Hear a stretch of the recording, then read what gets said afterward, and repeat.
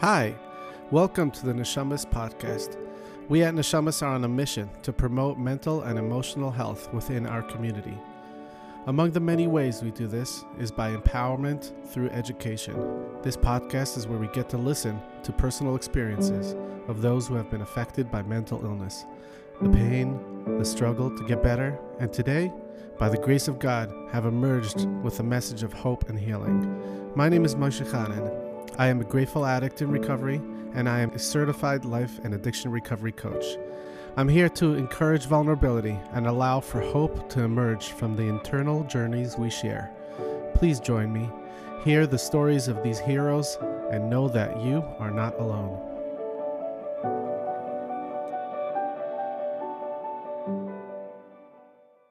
Hi, everybody. Welcome back to the Neshamas podcast. So grateful to have Rivka Tauber here today. She grew up in Crown Heights and currently lives in Jerusalem. She's an educator and is here to share her journey of experience and hope from the challenges of depression, the struggle finding reasons to live, to the wholeness she discovered in her connection with others and her relationship with God, therapy, and more. Thank God today she is free from the obsession over the future and is really able to live in the present. Welcome, Rivka. Thank you. Thank you for having me. You're very welcome. To get us started, can you just give us a little glimpse onto who Rivka was growing up in Crown Heights? Rivka, growing up in Crown Heights, was scared and not sure of her place in the world, in relation to others. She was very worried and she didn't know, she didn't know what was next. She didn't know how to help herself and she didn't know where to go for help.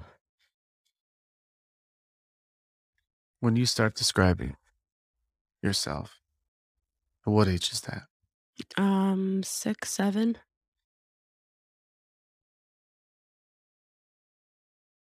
Can you give us a little bit of a glimpse of like what it was like experiencing it? What is a day in the life?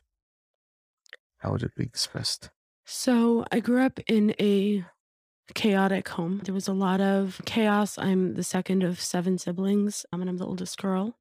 So I had a lot of responsibility for my siblings and for, I assumed the responsibility of creating some kind of calm or helping. And at school, I struggled socially. I didn't fit in. I didn't really have the social skills to fit in, and I was bullied. I had trouble with my peers, and I didn't feel like I had friends. So growing up, I was very alone, and I developed as a bit of an island, just being on my own. Sounds like you assumed a lot of the responsibility. What did anybody give that to you, or is this something you felt like to take upon yourself? I didn't see an option in life that didn't have me shouldering the world, and it felt like too much. It felt like a lot. Actually, I might be jumping, I don't know, ahead here, but around that age, 6 or 7, was actually the first time that I remember very actively not wanting to live. And at that time, I think I was 6 years old, I actually drank a cup of detergent thinking that was poison, that would kill me. And I remember being very disappointed that it didn't. It just gave me a stomachache. But that was the first time that I consciously remember not wanting to live and doing something about that. At that time, nobody knew what happened. Like, it just fell into everything else, and that started a spiral, just like this, that's where that started from. Let me try this. Let me try that. Maybe. Yeah.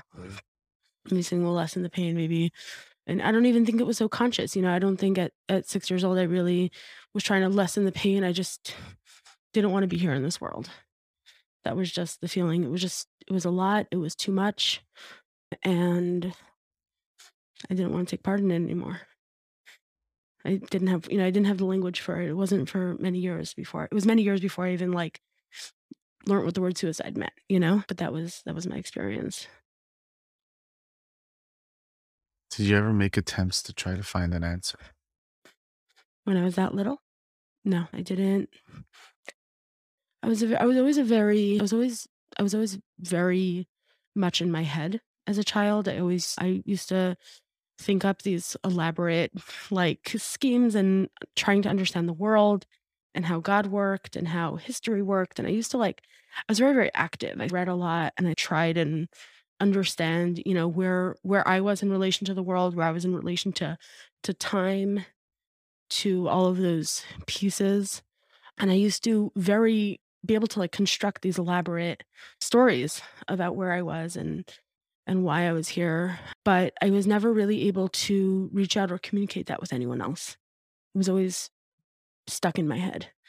What You purpose do you think that served, this whole idea of finding yourself? I think that I wanted a narrative around it, if I was suffering and even if I couldn't put it into the words of like, I'm suffering, I wanted it to have purpose. And I think that, putting myself in context of history and context of, people that came before me, people that would come after me, whatever it was, having that allowed me to contextualize the pain. Was there ever a story that you connected with that really helped you find your place? I used to I was a very avid reader, and I used to read a lot of stories of the Holocaust and, things like that, and I don't know that I related to it, but I found a weird sense of connection to that. I just found, like I was able to relate to pain and suffering in that way. Right. I'm also sensing that there was also a sisterhood and a brotherhood in these pages, of which in this world you were on your own. I think that also there was a certain sense of, when reading about the Holocaust, there was a acceptance of pain. There was an acceptance of feelings of fear, of anxiety, of those sort of things that weren't normal. There wasn't a language I had in my world, you know. In, the early 2000s growing up, there was no like those words anxiety, fear, pain, those things weren't spoken about. But in those stories, that was a place where I was able to find find those words, find feelings that resonated with what I was feeling. So it was, I think, a lot of that emotional reality, being able to find an emotional reality that matched what was going on in my inner world. And how did taking on all the burden help you? What purpose did that serve? It allowed me to move through life. It allowed me to, if I had a job to do, then I was able to do something, right? I wasn't just suffering and like in my own, because so much of the pain that was going on was all in my head, so to speak. It was it was in my head, and therefore I wasn't experiencing it in day-to-day life necessarily.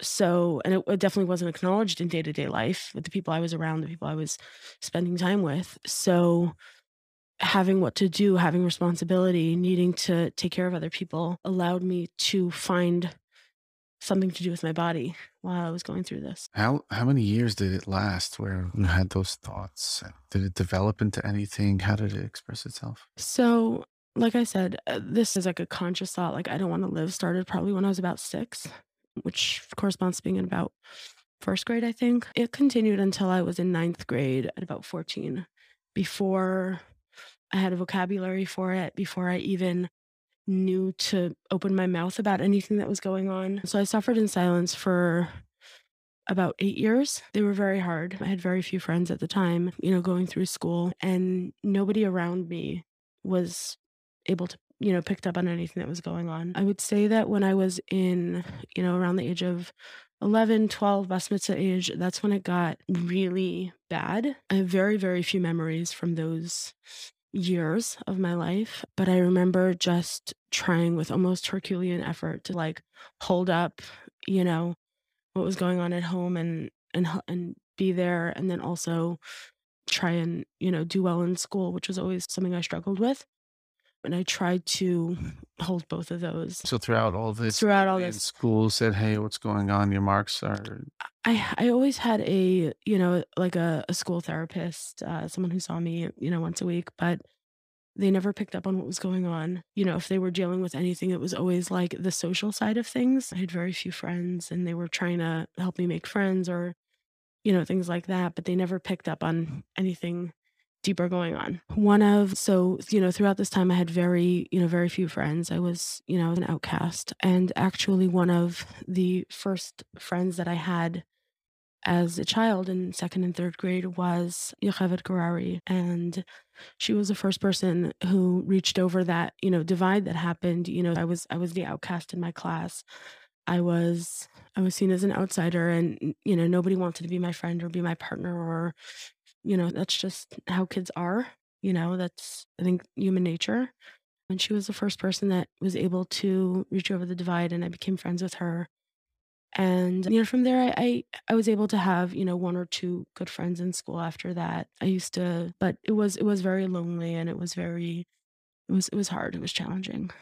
If there's anything that you would love for her and any of those friends to know, what would it be? How powerful a friend as a child is and um how beautiful it is to be able to reach out and be kind. It's one of the, those moments that I spent in, Yochevet's house playing with her, those are some of the very few moments of childhood that I have that I remember, drawing or just playing. They're so precious and so few, but they continue to fill me with light.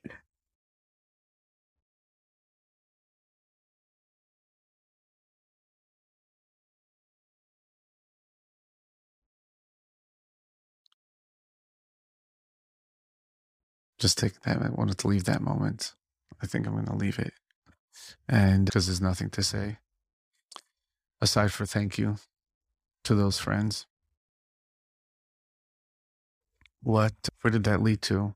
And I know I'm going to stack the question, but like, what did that lead to? Meaning, what was it like after those few years between the ages of like, like what happened at 14 or 15 and 16? So, yeah. So, when, so to start answering that question, when I was, sixth, seventh, eighth grade, like the lifeboat, the only lifeboat that I really had was overnight. Those months that I got to spend outside of the environment that was causing me so much pain was really, I think, the only reason that I survived. Being able to be in I wasn't just the only outsider. I wasn't the only one coming in. We were all away from our environment and we were able to connect and just be kids together was extremely, extremely valuable. And during that time, I was able to make some close friends. And those relationships really, really helped me in ways that I don't like my life was built on those relationships. When I was 14, I had friends that I became very close with, and I suddenly realized that, hey, things aren't normal. That was the first time that I realized that what was going on isn't what everyone experienced. Up until that point, I don't know that I knew that like other people lived other lives or had different family situations, but when I was 14, when I was in ninth grade, I suddenly like realized like, oh, this isn't what everyone goes through.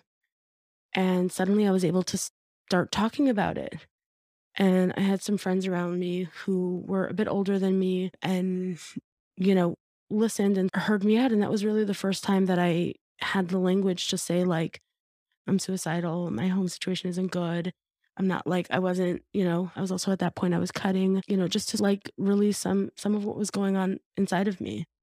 And it was like the first time that I was able to tell that to anyone. And I had people who were listening. Maybe they weren't necessarily like the right people yet, but suddenly like I was able to open up my mouth. And in some ways that made it a little bit harder than what I was going through until now because now I had words for it. And if that's what I was going through, then it somehow I was catastrophizing it a little bit more in my head because I had words and I had definitions and I had the internet to like see what other people are going through and see, but in many ways that was the only way for it to come out was through talking about it. And at that point, some people in school started noticing, some of my teachers were noticing that I wasn't doing well. And basically, the decision was made for me to go out of town for school the following year. What do you think they saw? Or what were you experiencing that you can offer to people? Like, hey, look, this is what I was going through. This is where people could have seen. I think that I think that people I think that the entry point for any of this is really quite simple, and that's connection. If there's, I think that we need to find ways to authentically connect with people. And I think that people or those around me, the adults around me, I was an outcast. I built myself like an island, an island fortress almost, and I didn't let people in. So people just, wrote me off. It was very easy for me, for them to just say like, okay, she's on her own and we're going to let her be on her own. And I think that what I needed was someone to not give up on me, for someone to authentically connect. And that's what would have, or even just to recognize that if someone's a fortress island, that's a red flag. If someone's not connecting with people, someone's, standoffish, doesn't have, close friends or whatever it is, an intervention's needed. Maybe dig a little bit deeper than what you're seeing at the surface. There's certain things like not having friends. It's not a problem in and of itself. It's a symptom. And I think that's what people missed with me. It wasn't just my grades. It wasn't just that I was, struggling with school. That was a symptom of what was going on inside.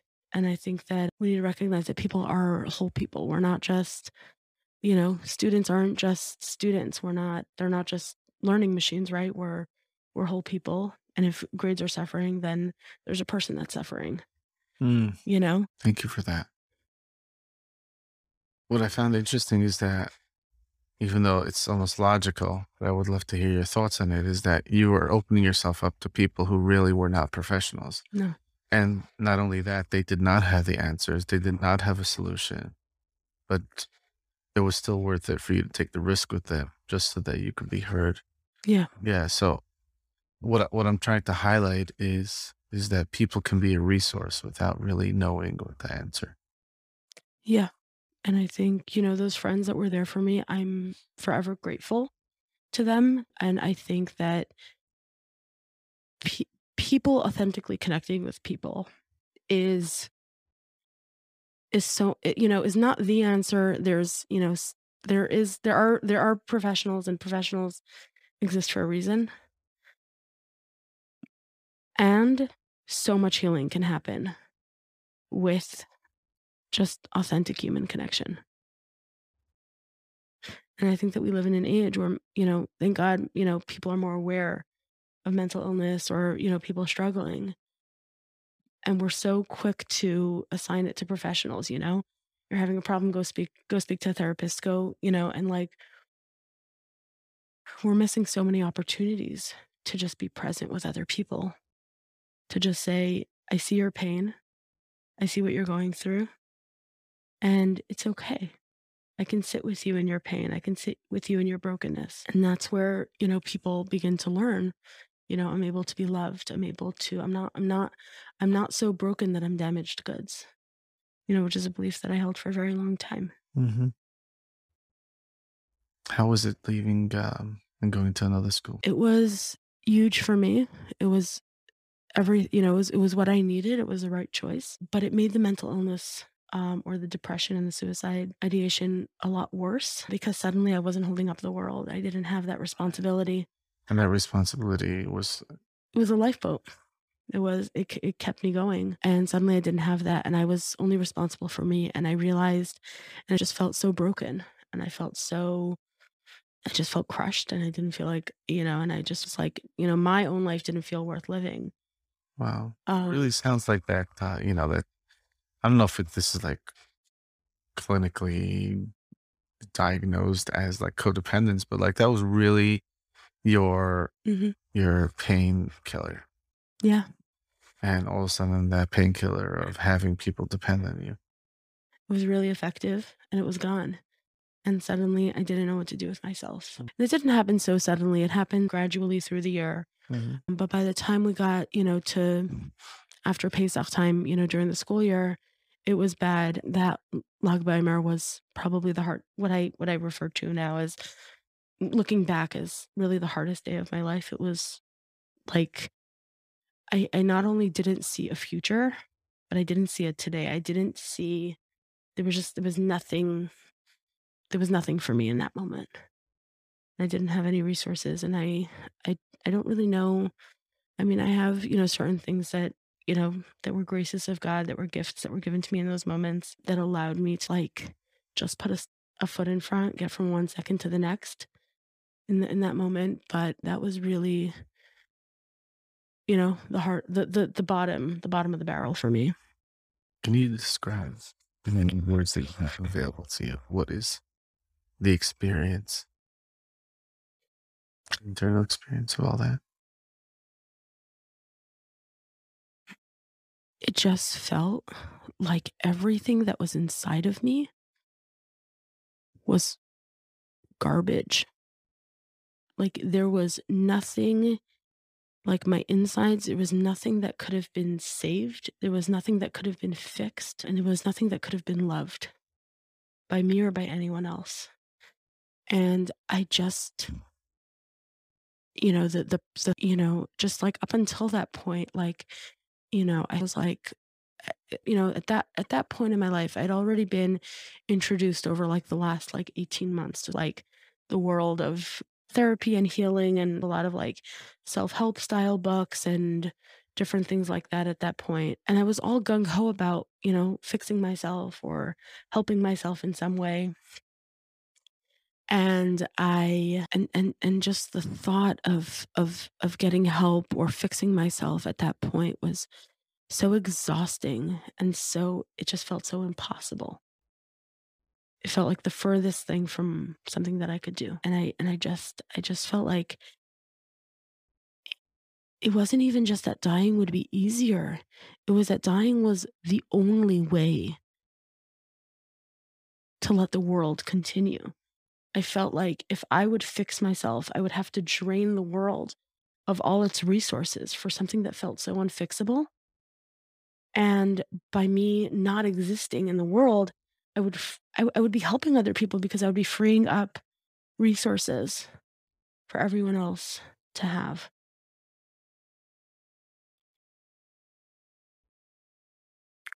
Can you continue sharing like minute by minute? Like, what did that turn into? So, God, you're here. yeah, so thank God I'm here. I honestly don't remember very much. I know that I remember that darkness. I remember that darkness. I remember that pain. Two close friends at the time, actually, in school with me. One who was a really great friend and continues to be a really great friend of mine now, and the other one who was also struggling with her mental health and suicide ideation and, that stuff. And we, back in that same like saving codependent cycle thing, we like seesawed off each other. Like one of us would be doing really bad and the other one would try to say, help the other person. And then, Mm. the seesaw would sway and the other one would be down and the other one would be okay. At that point, a teacher in my school got involved and I became really close with her and I spoke to her about what was going on. How did she make her way? So she was And because we had she was actually the sister of this close friend, this not one of my close friends at the time. And she, I think I was starting to open up my fortress a little bit. I realized that I needed help. how did she earn your trust? She was willing to sit with my pain. There was one night that around this time that I texted her and I said, I'm not making it through the night. And she actually drove to my dorm and picked me up. And I stayed by her for the night. And I remember sitting on the couch and I don't even think we said anything. She was willing to sit with me knowing what I was going through. And I don't know if that saved my life. I don't know, if I would have done something if I, but I was in a tremendous amount of pain and she was willing to sit with me through it Until you eventually fell asleep. until, yeah. And then I went to bed and I got through the night and there was another day. There was another day. At that point, I was close to the end of the school year and basically the school, being that where I was, I needed better help than what I was able to get there. And it was in Canada. So I didn't have medical coverage essentially to support this. So the school sent me back to New York, back home to deal with it. And basically what they told me at that point was that if I was able to get the help I need and get stable, then I'd be able to come back for the next school year. So I came back home, which was really hard. And it was, you know, basically it was my family's responsibility now. Together, this teacher helped, was helped as well, but to get the help I needed. And I wasn't believed. I came home and I'm a really good functional depressed person. And basically, being back home, being back in that environment where I didn't feel safe, I got up in the morning and I did things because I didn't know how to not. And that was a way of masking the pain because it was really, really hard. So what ended up happening was my family saw me and was like, maybe she's depressed, but she's not about to end her life because look, she's getting dressed in the morning, right? She's okay. So so they sent me to one therapist and another therapist. And ultimately, because these therapists were hired by my parents, by my family, I didn't really trust them because I felt like, I'm a minor and it's basically just, I'm talking to this person, but everything I say is being told to my family again. So I tried many therapists, they were hired by my parents and I didn't trust them because I just felt that it was a gauzy filter. Anything I said to them would just be repeated to my family and it wasn't safe. It wasn't safe for me to tell them everything that was going on inside of my heart and my head. So I just, I tried to, I tried to state the facts. I am depressed. I want to end my life because I needed help and I really desperately wanted to be I wanted medication. I wanted to get better. I wanted, if like I had a will to get better and I was like, throw me, those life circles that they throw off a boat. Throw me one of those lifesavers and I will take that lifesaver and I will paddle myself all the way to shore. I don't need anything more than that.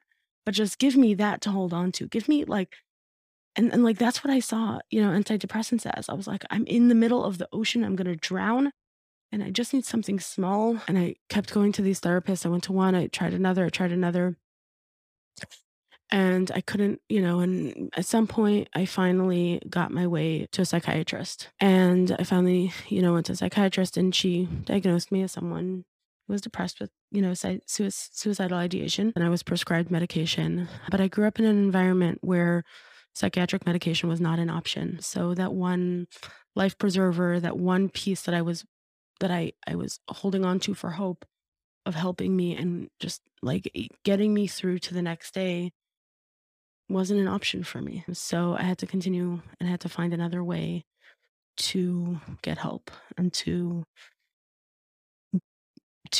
heal. At this point in where I am, the summer was basically ending.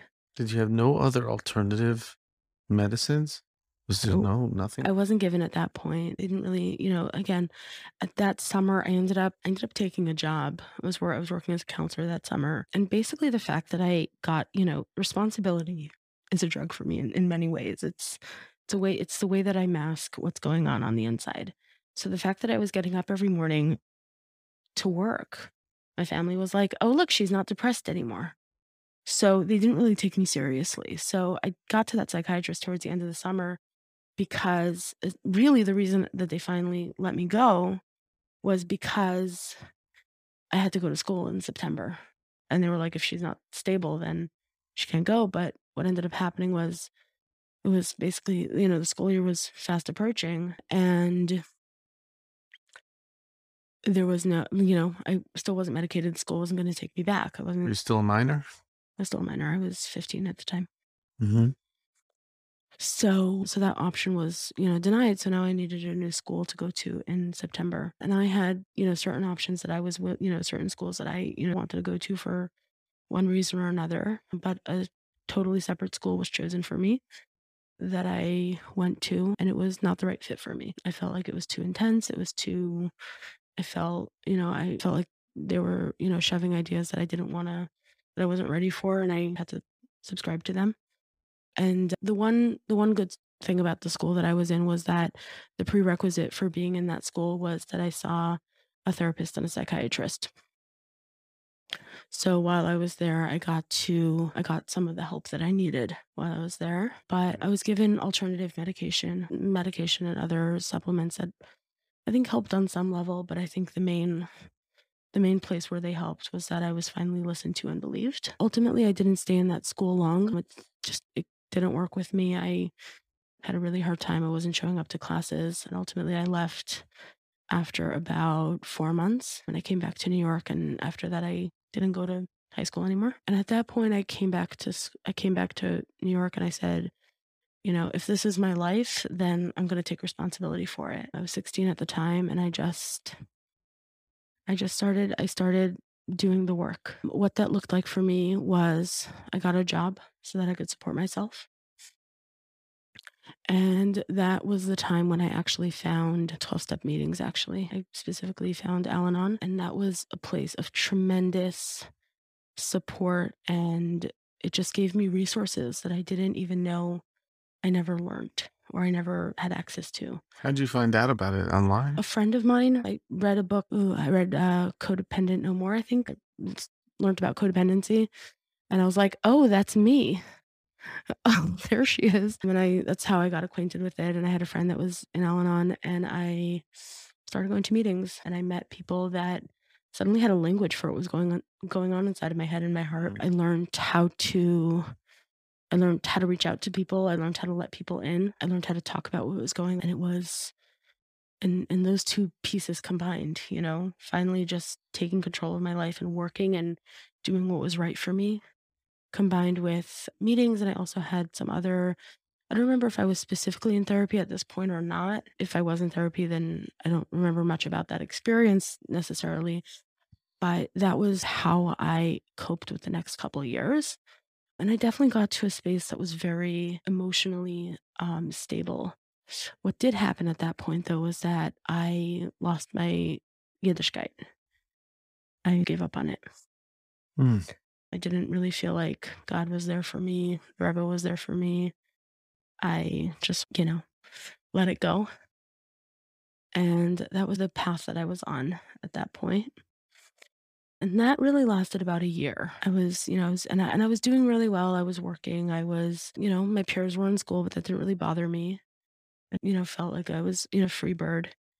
And I was very empowered by that, that I was my own person. After about a year of that, where I was very much trying to prove also to the world that I was okay. Like I wanted to prove to my family, like, you don't want to give me what I need, that's fine. Like I will rise up out of my ashes. Like I will be okay. And it was very much about like proving to other people that I was okay. At that point, this was like the winter time of the following year. So when I would have been in 12th grade, my close friend from the first school that I went to out of town actually invited me for Hanukkah, and I went to her house, and I ended up connecting with her sister, who was my teacher. And I connected with her, and I started re-engaging in that conversation about Judaism. And I was very opposed to it. I didn't think that anything would come out of it. I was very stubborn, but I started having that conversation again. Why I believe, why I don't believe, why should I be religious, why shouldn't I be religious? And that conversation continued even once I came back to New York. And at some point I finally, I looked inside and I was like, maybe I'll let God back in. Maybe he exists. Mm-hmm. And that's when and I think that combined with the invitation that I had from, you know, 12 steps, which was like this idea of being able to have my own God. He doesn't have to be the God I grew up with. He didn't have to be the God. He could be my God. And I said, what if my God, which I was beginning to explore, was also Hashem? What if they're the same thing? Like, could I live with that? And I said, and I wanted that. I really wanted the community and the belonging that came with being religious. And I chose that. Age 17. So 17, yeah. I wanted that. I wanted a family. I wanted to be able to do that. So I ended up actually leaving Crown Heights at that point, and I went to where this mentor of mine was, and I spent a couple months there. And after that, I ended up going to seminary in Israel to learn more. And I spent a year in Tzfat, and Tzfat was also somewhere where I really rebuilt myself and found peace and I was in therapy when I was in Tzfat, and that's where I found like a life for myself. I was able to construct a life. And, I came back to Crown Heights and I was able to like fit back in with where my peers were. And for a couple years after that, I just coasted along. Like I was okay. Mental health was always something that was like part of my vernacular. Self-help was always part of my vernacular, but that was where I got to until about 3 years ago when like things started getting hard again. So for all that time, from Yeah, 16, 17 years old, once you get your own job, yeah. until this point, Until about 22, 23, like I was okay. I found religion and on a surface level, it really helped me. It gave me a place. I was working, I was in and out of, 12-step programs. I did, Al-Anon OA, but, and it gave me like a framework on which to build my life. And I was, I worked with various different therapists. None of the therapists I really worked with, like, really radically changed the way I saw things or changed anything about the way I saw the world. I always felt like there was, a cellar in, within me and and I closed those doors. But I knew that what I put in there was like stinking rotting trash. I was always afraid of the point in my life when that would like come back up. But I was okay for them. Like like my life was clean. It was good. I was able to engage with friends.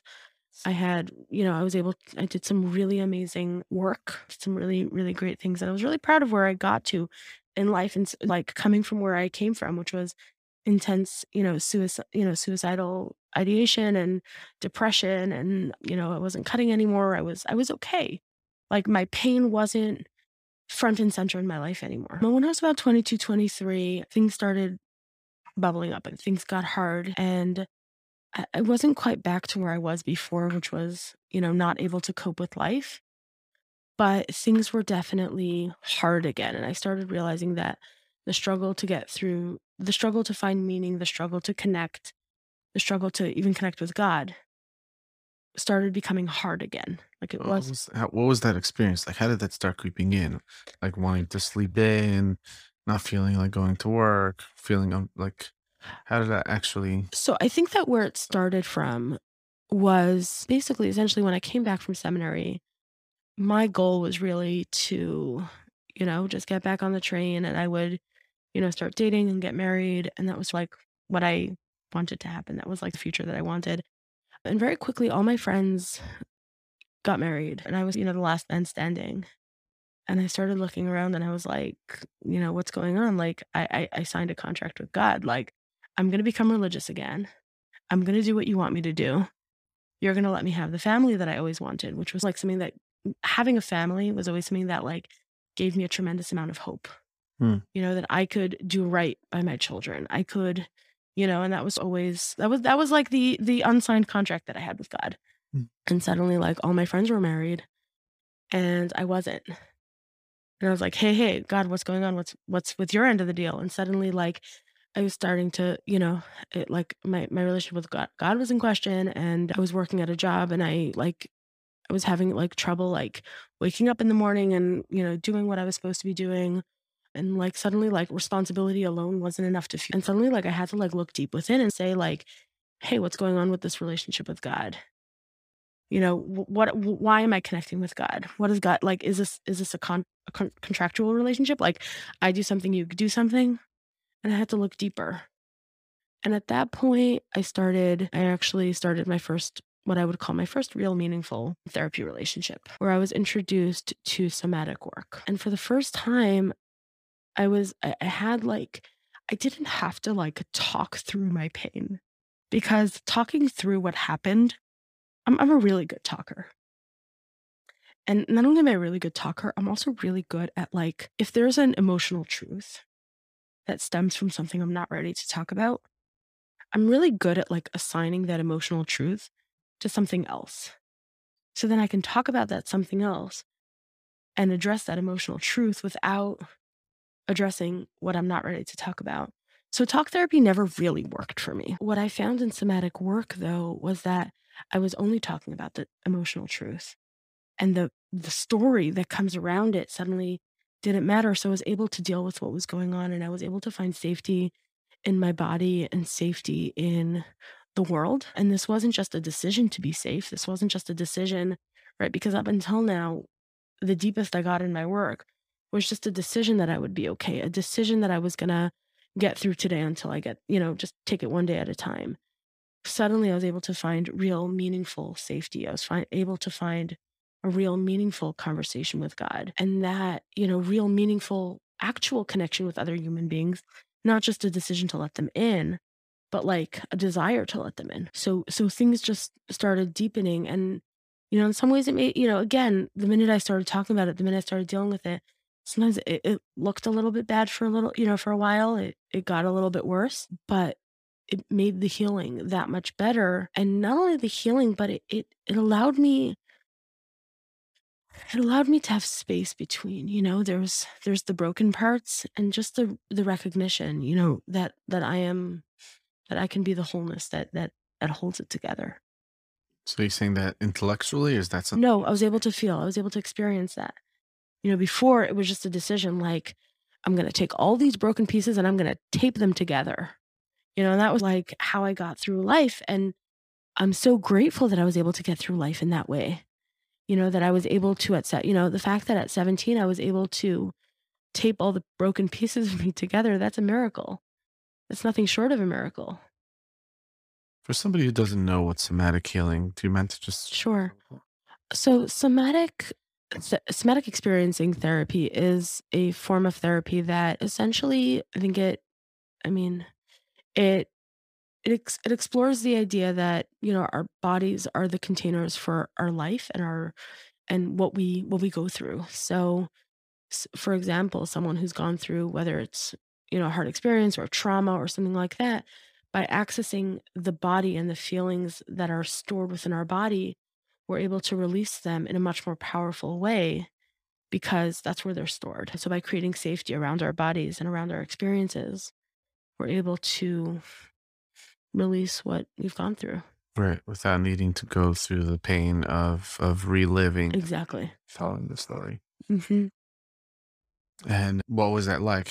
Do you still see this therapist? I don't currently see this therapist, but that experience created safety within my body, within my life, and that was powerful, and that allowed me to move on. And it also allowed me, and then it also allowed me space to, I think that before, my relationship with God was, I felt like God was the only thing I had.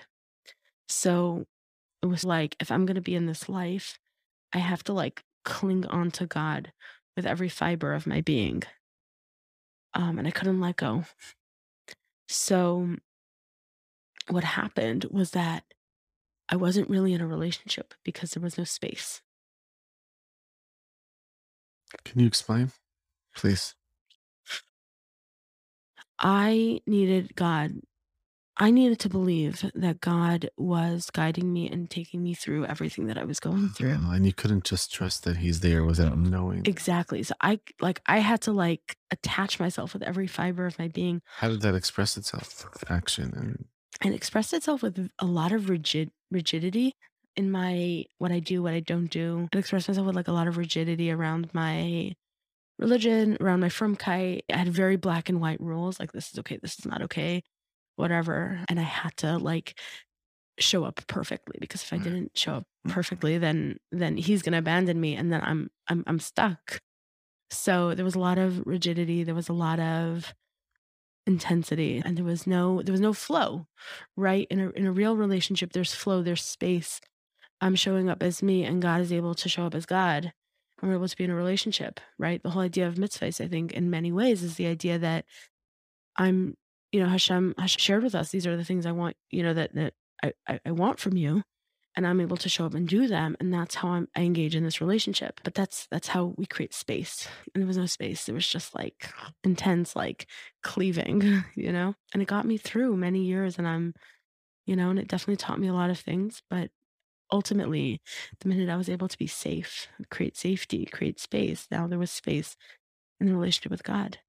I'd love to hear how you created safety. Was there all of a sudden like permission to not do things so perfectly?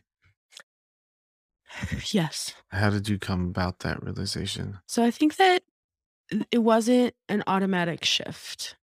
And I think I'm still finding softness, and I'm still trying to find space for who I am in my relationship with God, and in my life in general. I think it happens when we're o- when we're able to find spaces where we can be whole, and spaces that we can find safety. So would it be something like there is an existence of unconditional love that God's going to have for me, whether I do things perfectly or not?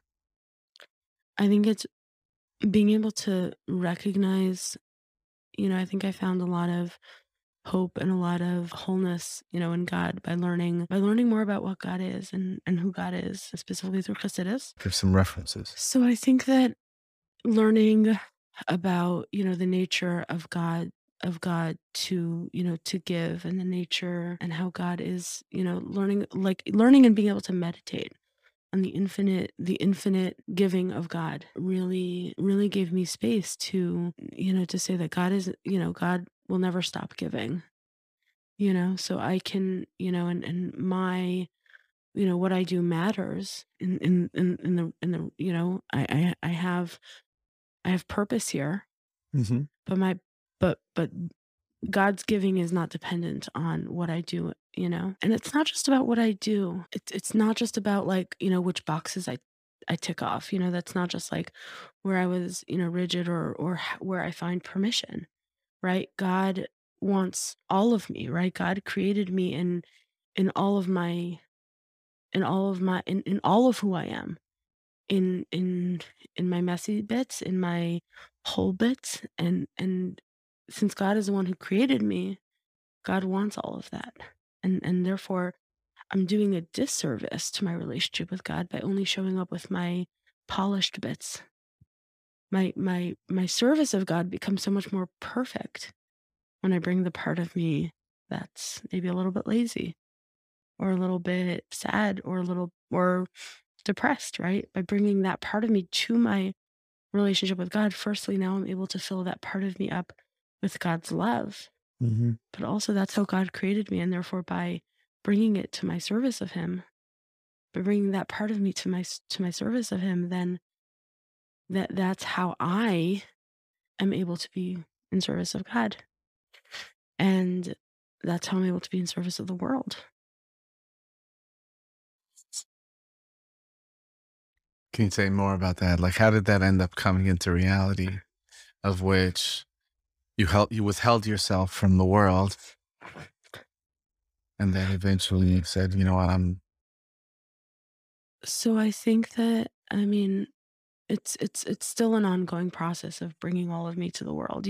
that's a perfect definition right there, right? I'm still in process and I'm still showing up. Yeah, but I think it's where I'm able to find that is by recognize by creating safety.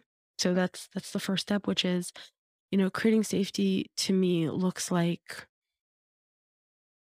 finding space. So taking a minute before I do anything, or before and just setting an intention, a quiet, silent intention, taking a breath, feeling my feet on the floor, just recognizing that, like, this is the moment that I'm in.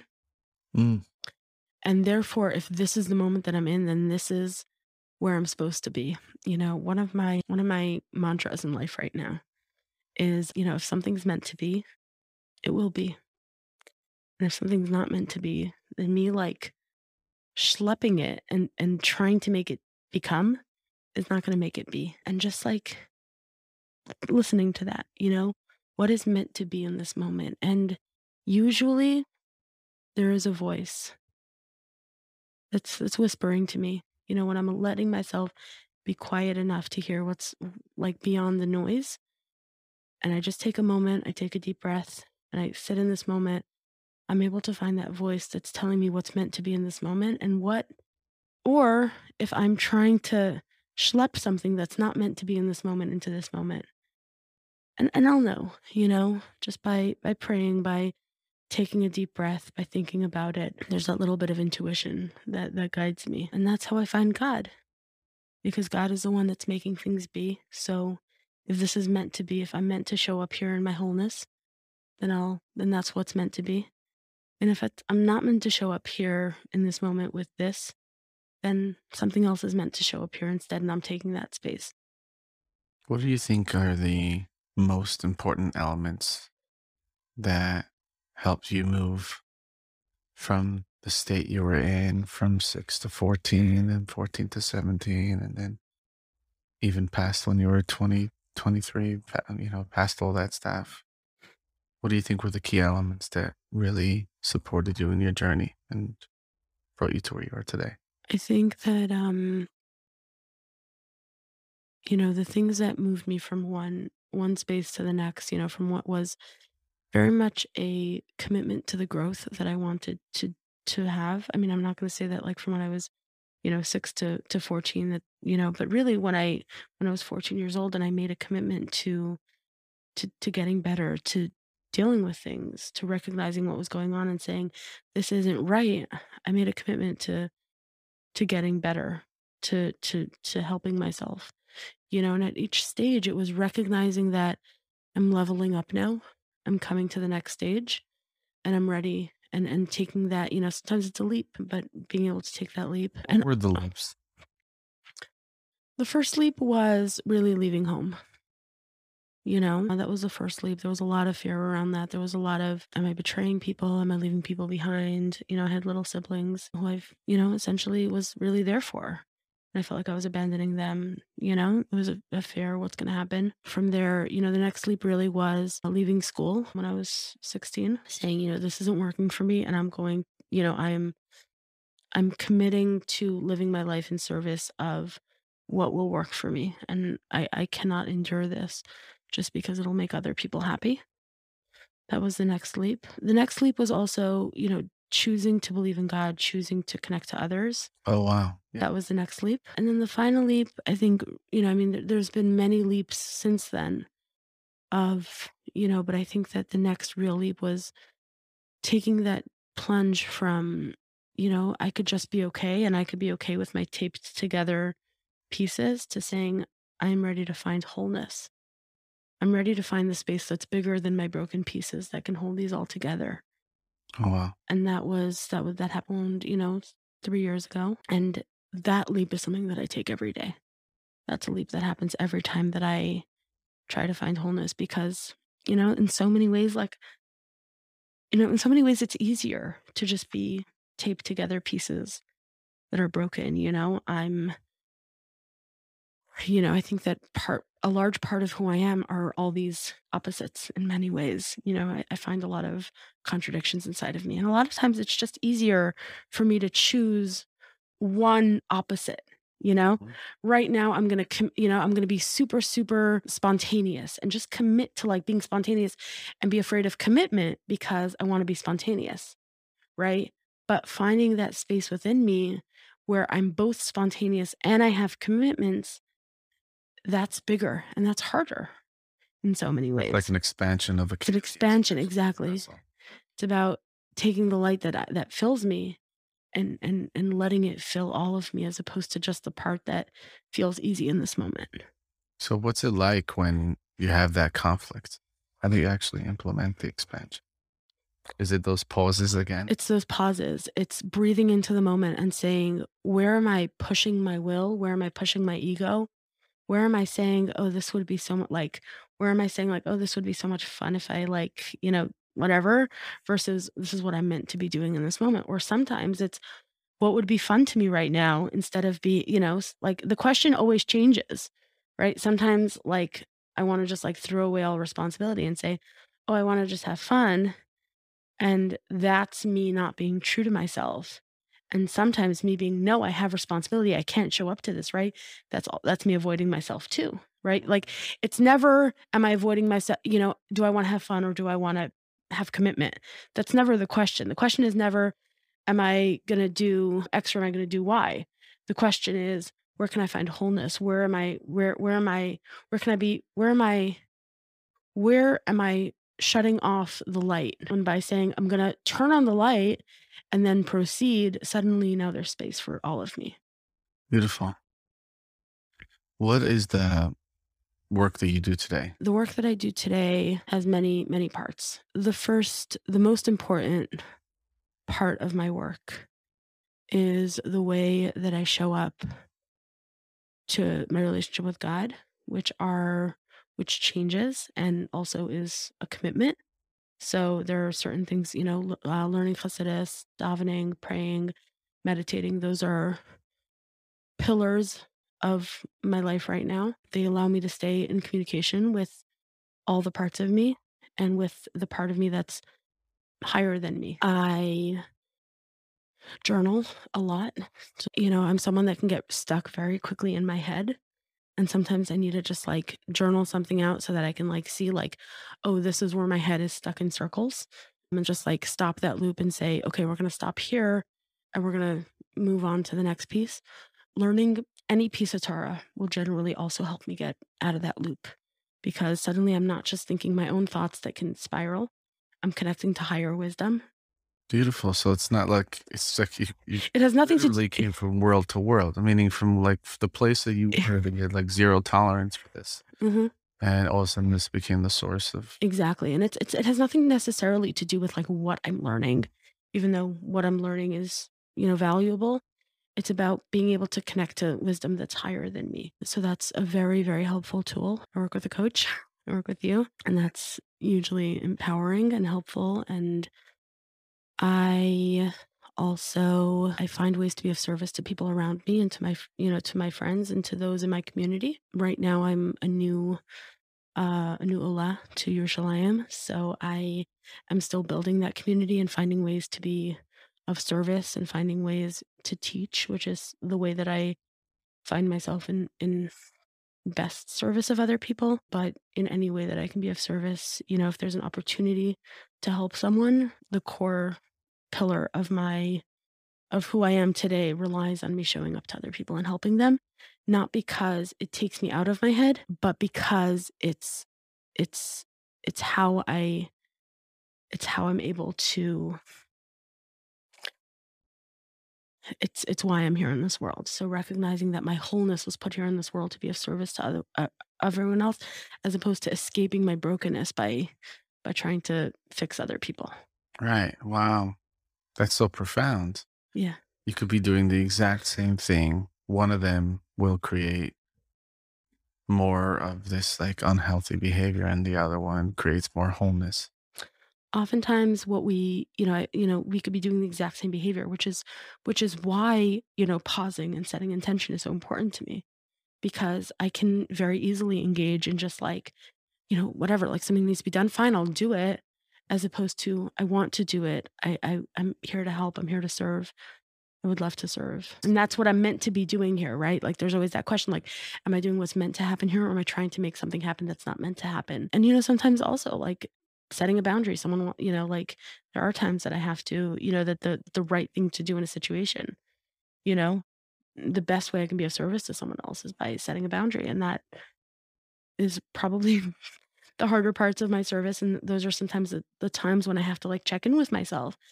Am I being true to myself? Am I allowing my wholeness to exist in this space? Or am I only allowing one version of myself, which is the version of me that wants to help here, and that's where I have to check in. This is a common question I ask, but I wonder what inspired you to be willing to come on the podcast and share your own personal story.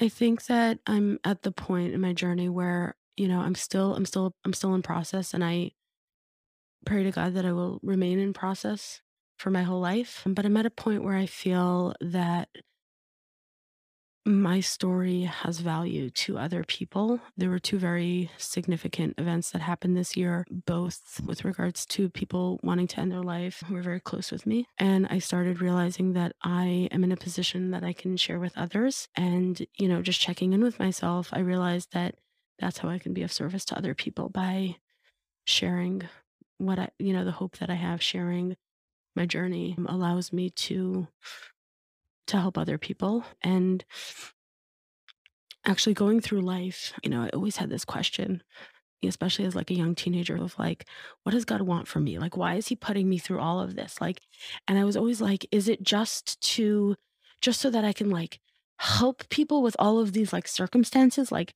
that just seems so unfair. Like, why do I have to go through this so I can help other people? And I realized that that's not true. It's not that I went through things so I can help other people. I went through things so that I can become the best version of myself. But now that I'm at a place where what I've gone through can serve other people, I'm honored and in some ways obligated to help other people who are in pain, who are not even in pain. I'm here to help people. Period.